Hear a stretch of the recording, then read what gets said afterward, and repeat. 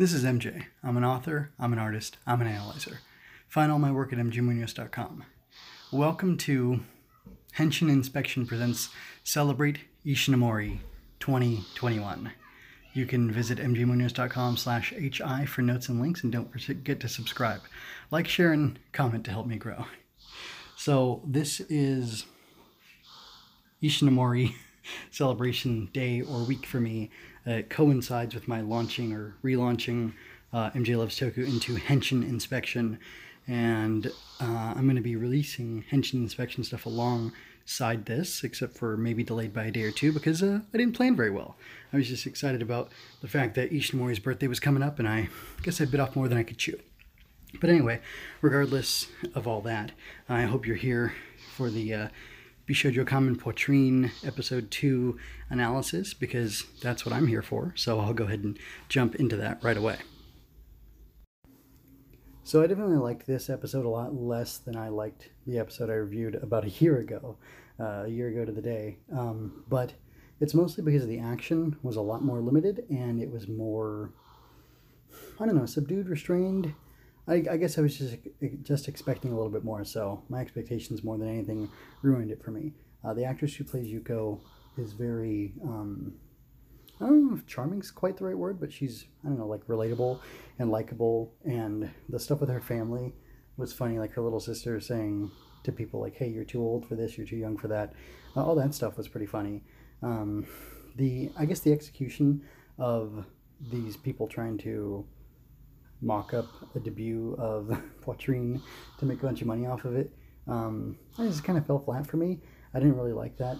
Probably what I liked best. And did I already say the action was kind of lackluster compared to last episode? I mean, last episode we had her, or the first episode, it was a big show. She was on a construction site and she like busted a chain and all these giant pipes fell down on a dude, and it was crazy. It's really crazy to see. Really, exciting stuff.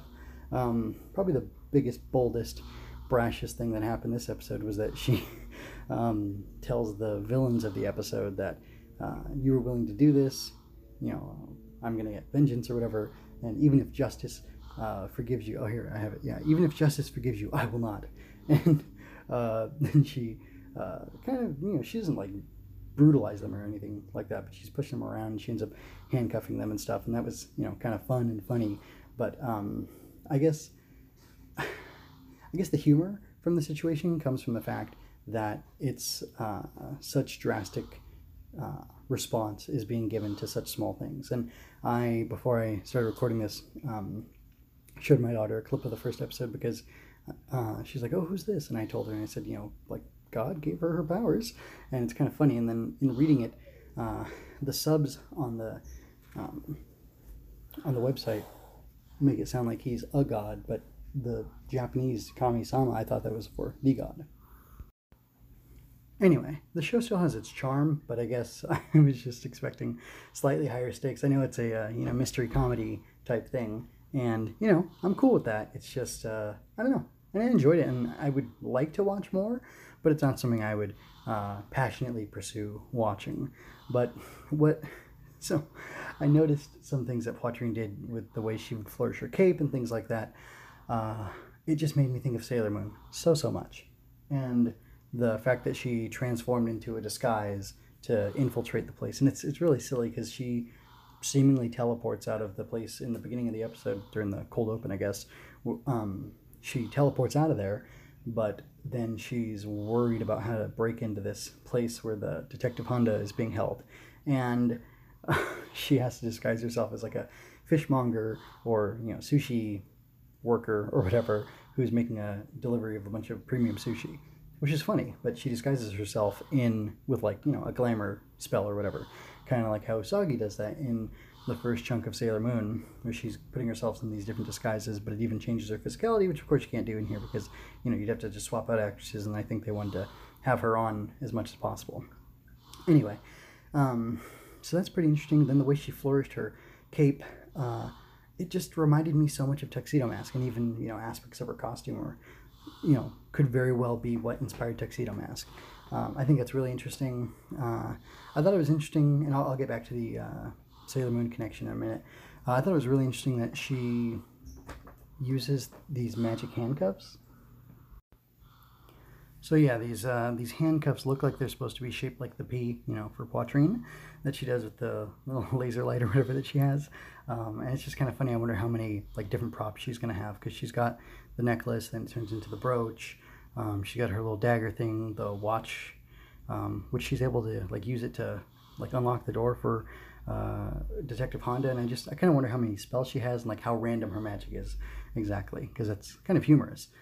And I guess that's part of the show if it's part of a mystery comedy type thing, right? Anyway, the other thing I wanted to say, oh yeah, back to Sailor Moon, is I wonder how much Takeuchi drew from Poitrine, and I wonder how much Poitrine was drawing from other magical, maybe not magical girl, but like magical person tropes that had already been established that Ishinomori was pulling on for the character. Like, because when they see Ishinomori designed Poitrine, or he's the creator of Poitrine, I don't know if that means he was heavily involved with the production of the show, or if he just gave them a premise and a character and a design for her, and that was pretty much it. To finally get around to finishing my thoughts, though, on the Sailor Moon connection, this was coming out in 1990, and Sailor Moon started publishing in 1992. I don't know what the turnaround is for manga, but I doubt it's 2 years. Maybe it's 1 year. And I really wonder what the source is behind both the things that... I wonder what the source behind the commonalities between Poitrine and Sailor Moon is. I just would find that very interesting. Sailor Usagi does a Sailor V kick against her brother in the first episode of Sailor Moon Crystal, and I believe that's actually in the manga as well. I read the manga years ago, just the first bit of it, and then I felt weird, so I stopped, which is dumb, but whatever. I was younger and more foolish. But anyway, yeah, I wonder what the sources of those commonalities, the superficial similarities, and if they are in fact nods to Poitrine, or inspired by that or whatever. I think it's pretty cool, especially because Sailor Moon becomes a much more serious thing and a much more dramatic thing, and it's cool that you can have both a silly version and a serious version, and I enjoy both aspects of both. But this was overall really fun episode.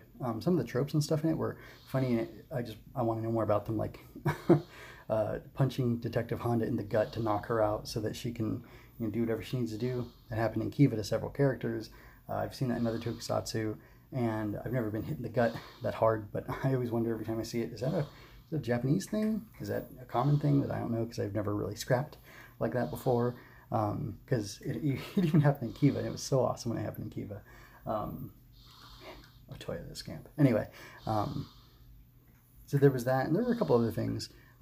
Maybe it was more the Sailor Moon type things, or the things where she, feels like Tuxedo Mask is very inspired by Poitrine, that made me laugh and kind of were pretty enjoyable. But overall, I liked it a lot. I still like the idea, and I think it's fun. I would like to see Toei, especially on their YouTube channel, do more, or allow fans to do more, to provide subs for these things so that people can see them all over the world.